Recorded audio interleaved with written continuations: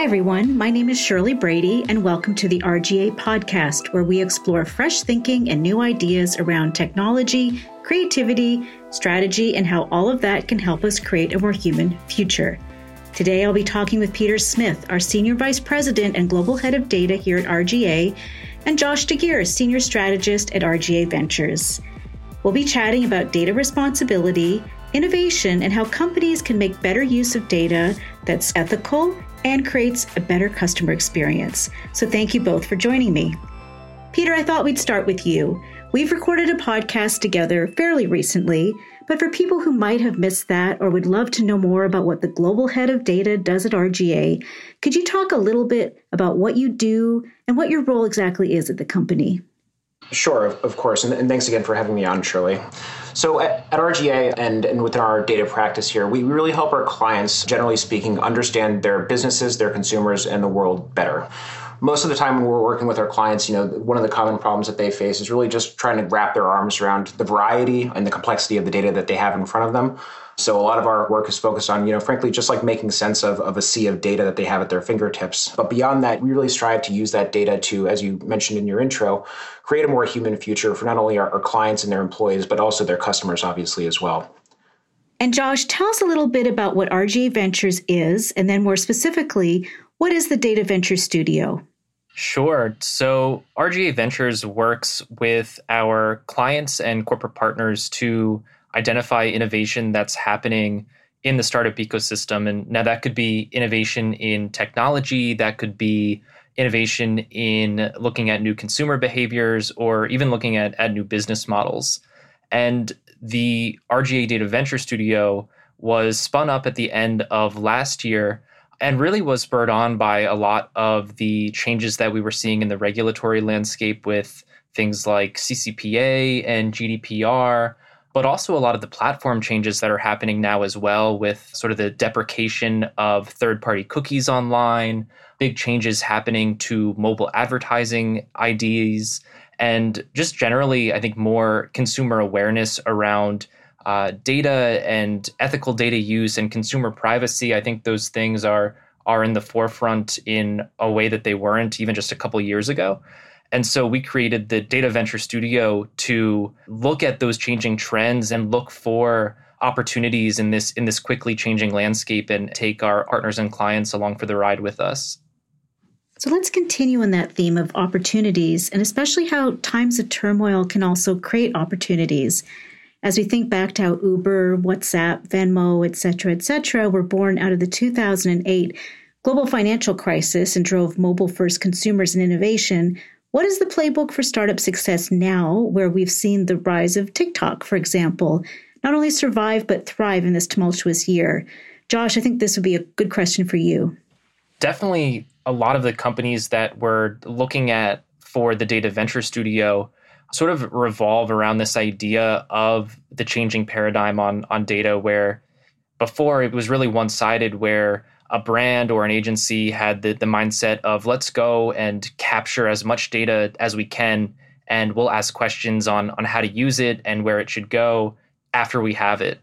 And you sort of see the results of that now with really siloed data teams and data across an organization that doesn't speak to each other, or teams that don't speak to each other. And so I think a winning strategy for data today in the 2020s, especially for emerging companies that want to take advantage of these changes, it's really centered around how do you enable trust and transparency, both externally with your consumers and people who are giving you their personal data, but also internally too. How do you make teams and departments aware of the data that the company has access to? And I think the companies that are facilitating that kind of transparency and that kind of collaboration, and ultimately thinking about the value exchange in a more holistic way, are the ones that will succeed going forward.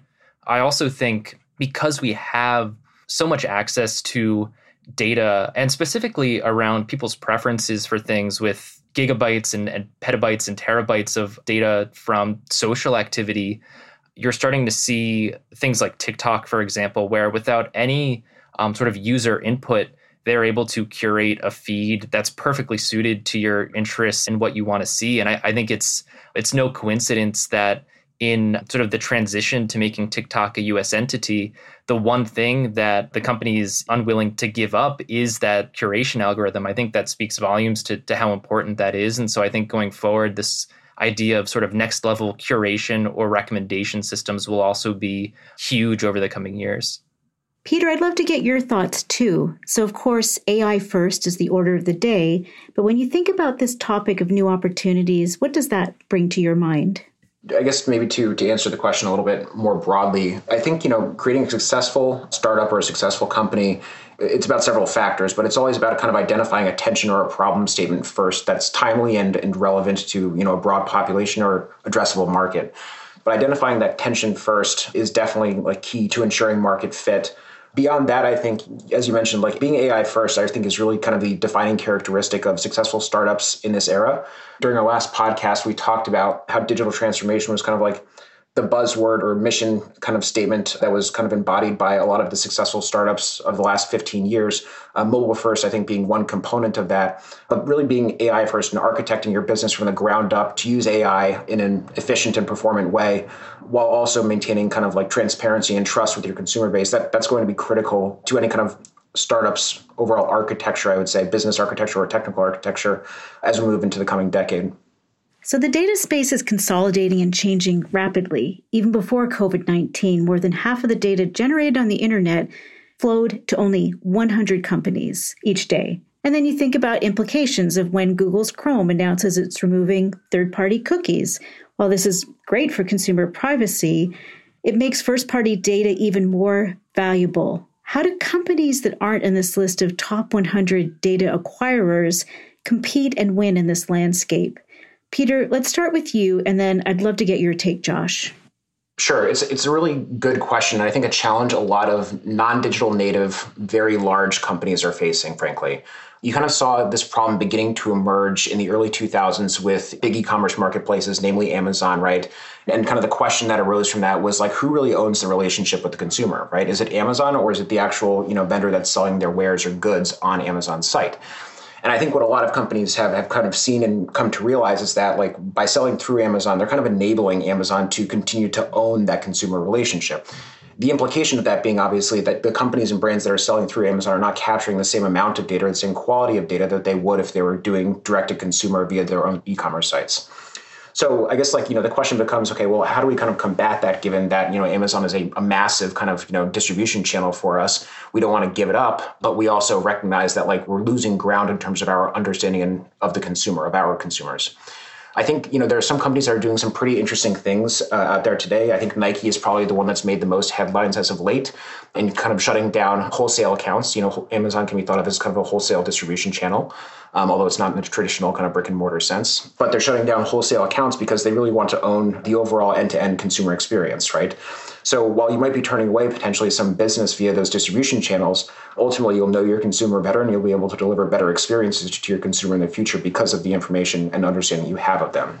I think another way that companies are trying to combat this are through data joint ventures is one way to put it. But if you think about a company, for example, that works in the baby clothing space, right? They sell, kids' clothes. The consumer that they're catering to, their audience for that is typically a mom, right? And they often refer to their customer persona as a mom.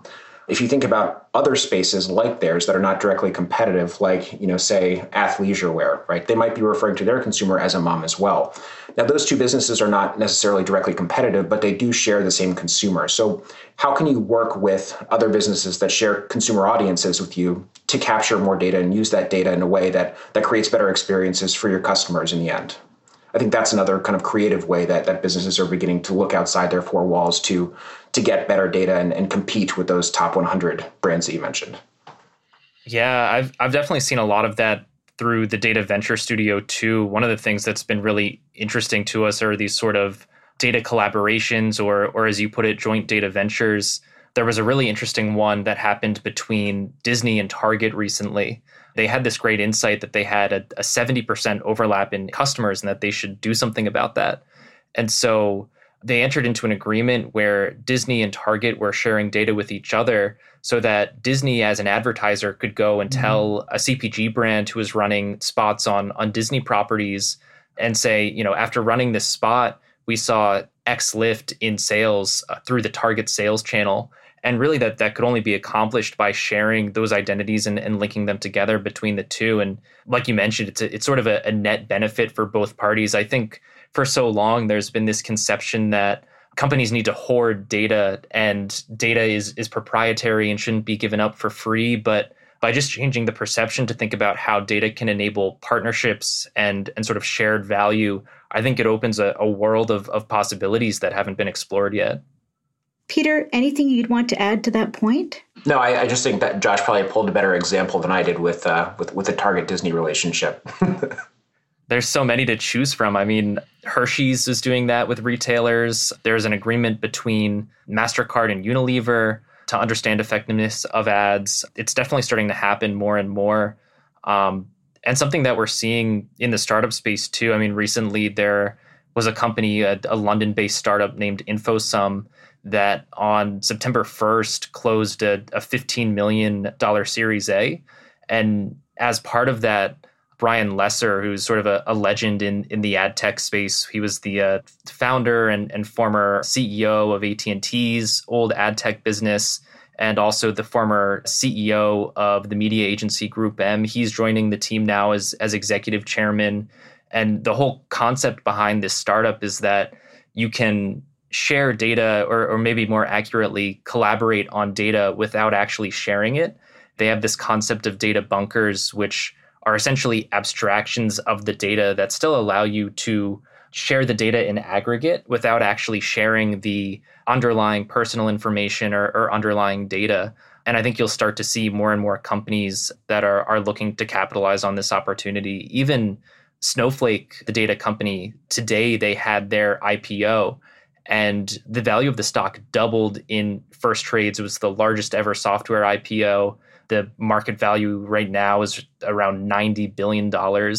And in their S1 that they filed last month prior to going public, I did a Control F search in the S1, and the phrase data sharing came up 26 times. So clearly super important to a lot of these data company strategies going forward. And in the section of their S1 where they talk about how they plan to grow the business, they explicitly call out data sharing as a substantial and largely untapped opportunity, and even had different charts showing how their clients today are using the platform to share data around COVID and how it's impacting their businesses. And I think it's really just the tip of the iceberg, but it was wild to see that phrase 26 times in their S1. Josh, I also want to ask you, as a strategist, somebody who spends a lot of time thinking about the data space, as of course you both do, you've got the unique vantage point through RGA Ventures, and specifically the Data Venture Studio, of having a front seat at some of the most innovative ideas that are coming down the pike to address data-based pain points. Can you tell us a little bit more about what you're seeing firsthand with some of the startups you're working with?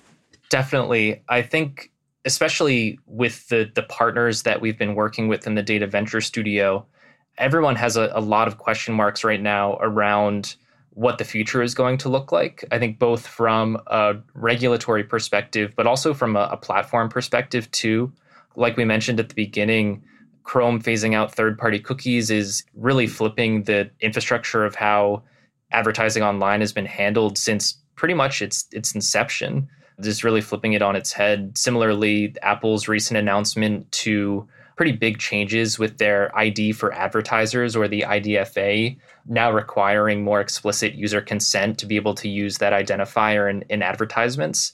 All to say, there are a lot of platform changes, and one of the ways we've been using the studio is to help our partners navigate these platform changes and think through what will be the solutions going forward that won't be as impacted by these changes. I think even look at what's happening with the App Store right now and Apple and Epic. It seems like some of these long simmering tensions between the platforms and the gatekeepers are really starting to come to a head in 2020. And one of the things we've been looking at in the studio is how do you navigate that? How can you build architectures that are more decentralized and not as reliant on these sort of gatekeepers, so that you don't have to worry about changes that they make, sometimes on a whim, that ultimately have huge impacts on the business. But I'm sure Peter has seen things too on the agency side where things that might not have a direct tie to data campaign work and even things like media placement, I'm sure are affected by all of these changes happening. Yeah, I mean, I think it's interesting, like your description of the landscape, Josh, because I think a lot of it comes back to a point we touched on earlier around these kind of data monopolies and how companies are kind of being forced to navigate that landscape and really like compete in a way where they don't have the same advantages of a lot of their, non-traditional competition that might be out there. So I think like the examples you brought up around, like Epic and Apple, for example, are just indicative of that broader trend that the data monopolies out there have outsized control. And I think there's like a little bit of a reckoning happening in the corporate world today where companies are trying to figure out new ways to kind of navigate around that and remain competitive without, ceding their ownership of their data to those monopolies and those larger platforms. Absolutely. And I think one of the guiding lights there can be the regulation that's been happening with GDPR and CCPA. Like I think so often, especially marketers and people who have to sort of consider the compliance aspect of these things, see them as barriers or challenges. But I think there's an opportunity to look at these things as, again, sort of a change in perspective and in our paradigm around data. And if we take into account the spirit of these laws around transparency and around trust, I think you can establish a value exchange around data with your users or your consumers that is a bit more future-proof and able to stand up to some of these changes that will be coming. That's actually really interesting because if you think about like the Access Act, for example, around interoperability, portability, and delegatability, that's obviously a consumer-facing piece of legislation, but the same principles kind of apply to brands as well, right? So how can brands kind of continue to own their data and their relationship with their consumers in a way that is not as, I guess, disintermediated by some of these more centralized or nodal platforms? Absolutely. And interoperability is one of the sort of concepts that's being thrown around in legislation right now that gets me really, really excited because anytime that you set standards, that's where innovation happens because you're able to facilitate this kind of collaboration. I mean, imagine if we didn't have, one type of USB port, for example, and how much of a pain and frustration that would be. And I think we've kind of come to accept that in the data space today. I can't take my data that I've posted or content that I've posted on Twitter and port that over to Facebook or Instagram, or I can't take the information that I've shared with Nike and port that over to Adidas, for example. And I think with some of the legislation that has interoperability as a real pillar, I think there's a lot of opportunity for innovation to happen there. So Josh, one of the functions of the Data Venture Studio is to track emerging technologies. And I'd love to get your thoughts. What are some of the most promising and game-changing technologies that you're seeing right now? There's definitely a lot out there right now. And I think if you look at some of the biggest and most successful startups in the data space right now, they're all around consent management, which I'll admit is maybe a category that's more focused on just complying with regulation, on making sure that you can deliver what you need to as sort of mandated by GDPR and CCPA. But it is a behemoth category right now. There's a company named OneTrust that was founded in 2016, and they raised a Series B this past February and were valued at $2.7 billion, so unicorn status. And I think out of all of the different categories of startups that we've been looking at in the Data Venture Studio, it definitely seems that consent management is where some of the fastest and biggest growth is happening. Now, areas that maybe are a bit more exciting, one of the areas that's really promising and that I find really exciting is differential privacy, which is essentially is a way to anonymize consumer data and to be able to use it in a way that is privacy safe. And it's a fairly new development, at least in terms of actual application, but it is real. I mean, the US 2020 census is using differential privacy on some of the data that they're capturing. Essentially, what it is injecting noise or sort of randomness into the data set. And so you do lose out on some accuracy. You don't necessarily get accurate row level or entry level information for different data points. But when looking at the data in aggregate, you're still reaching the same conclusions in a way that's privacy safe. And so there's an example that I love of how this works that was in a book called The Ethical Algorithm that was actually co-authored by Michael Kearns, who was a speaker at one of our events for the Data Venture Studio. And they have this great example that uses the analogy of a coin toss. And so they frame it as sort of like an embarrassing question that maybe you wouldn't want to have your name attached to. And the concept is they flip the coin, and if it's heads, you give the true answer. And if it's tails, you give a random answer that's generated by another coin flip. And so in that case, you can't necessarily tie any specific answer to one person. But when you're looking at those coin flips in aggregate, you do reach something that is close enough to the truth that it's still statistically significant and usable. I'm also really excited by GPT-3, which is a bit of a controversial topic. There was an op-ed posted in The Guardian last week that was written by GPT-3. And so the editors of The Guardian gave it a prompt and said, in 500 words, in plain language, explain to us why humans shouldn't fear AI. And it spit out an article that was pretty compelling. And in the editor's notes, they mention some more details that they gave it in terms of instructions and a bit of an intro.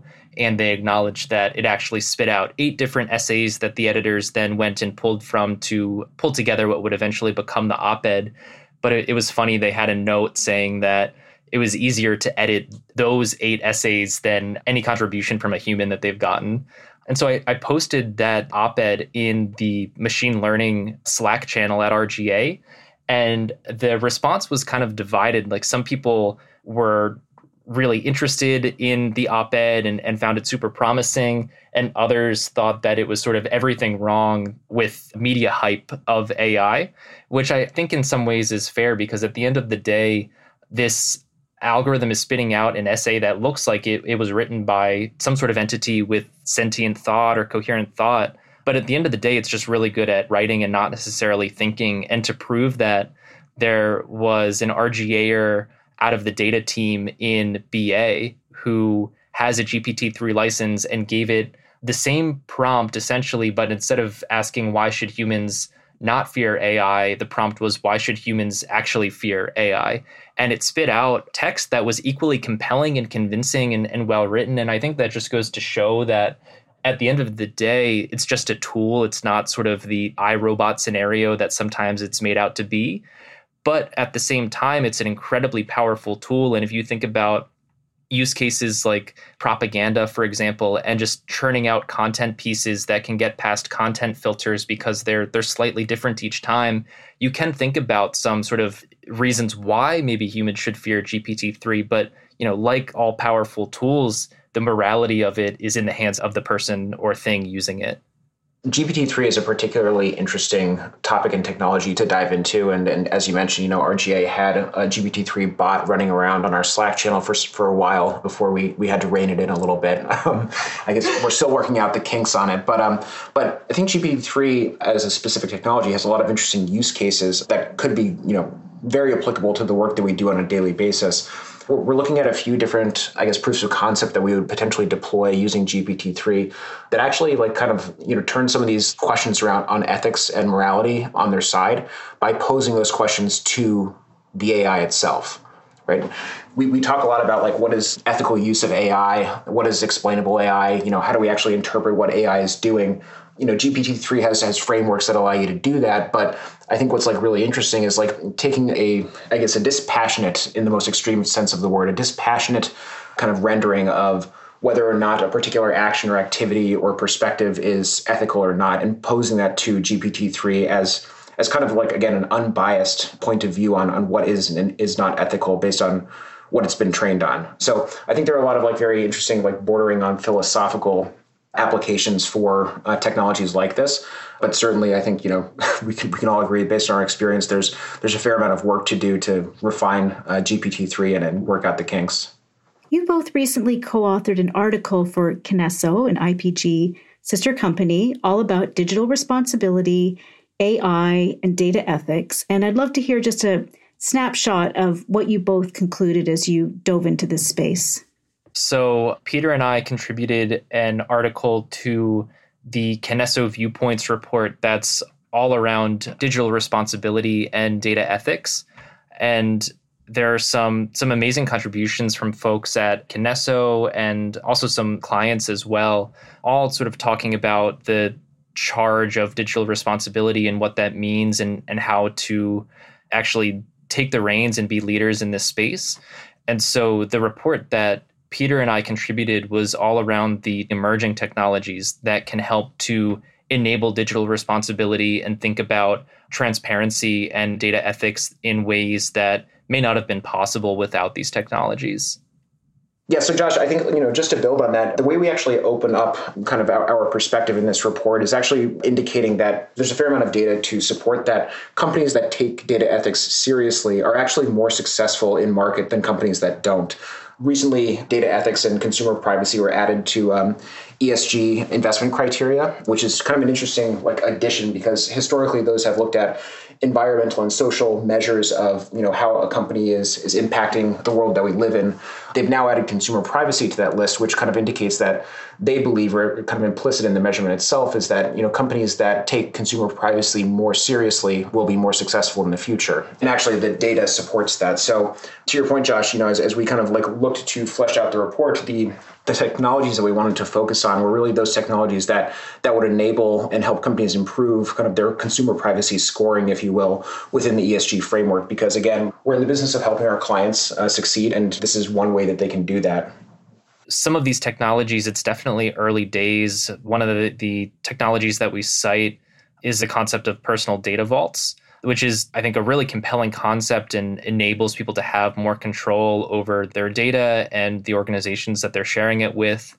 But it's very, very early days for those types of technologies. And we do cite others that are maybe a bit more actionable, like consent management platforms like OneTrust, for example. But we also look to the future in ways that we can continue to not just help our clients, but ultimately to make these experiences better for the consumers on the other end. Well, Josh and Peter, thank you so much for joining me on the podcast today. We'll certainly link out to your article on our website at rga.com so people can check that out for themselves. And of course, we would love to thank everybody out there who's been listening to our chat as well. We really appreciate your making time. So on behalf of the team here and myself, again, I'm Shirley Brady. We thank you so much, and we look forward to catching you next time. Take care.